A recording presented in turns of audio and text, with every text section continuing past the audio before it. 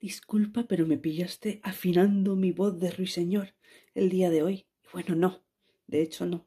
Me han invadido los virus catarrales y aquí estoy haciendo lo máximo que puedo con lo que tengo, con la voz que tengo. Y de hecho, pues hoy de música te quería hablar, pero no te distraigas. Y el caso es algo importante que te quería comentar, y es lo siguiente. ¿Tú qué crees? ¿Que la música de reggaetón es sumamente sexista, que degrada a la mujer, que la humilla, que la trata como un objeto, que la trata como una posesión? Sí, hasta ahí estamos de acuerdo, y que por ese motivo seguramente no escuches reggaetón, pero ¡ay!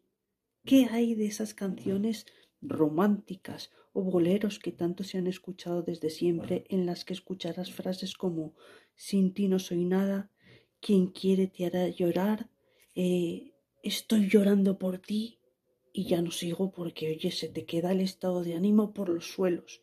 ¿Qué piensas también de ese tipo de canciones? ¿Son mejores que el reggaetón?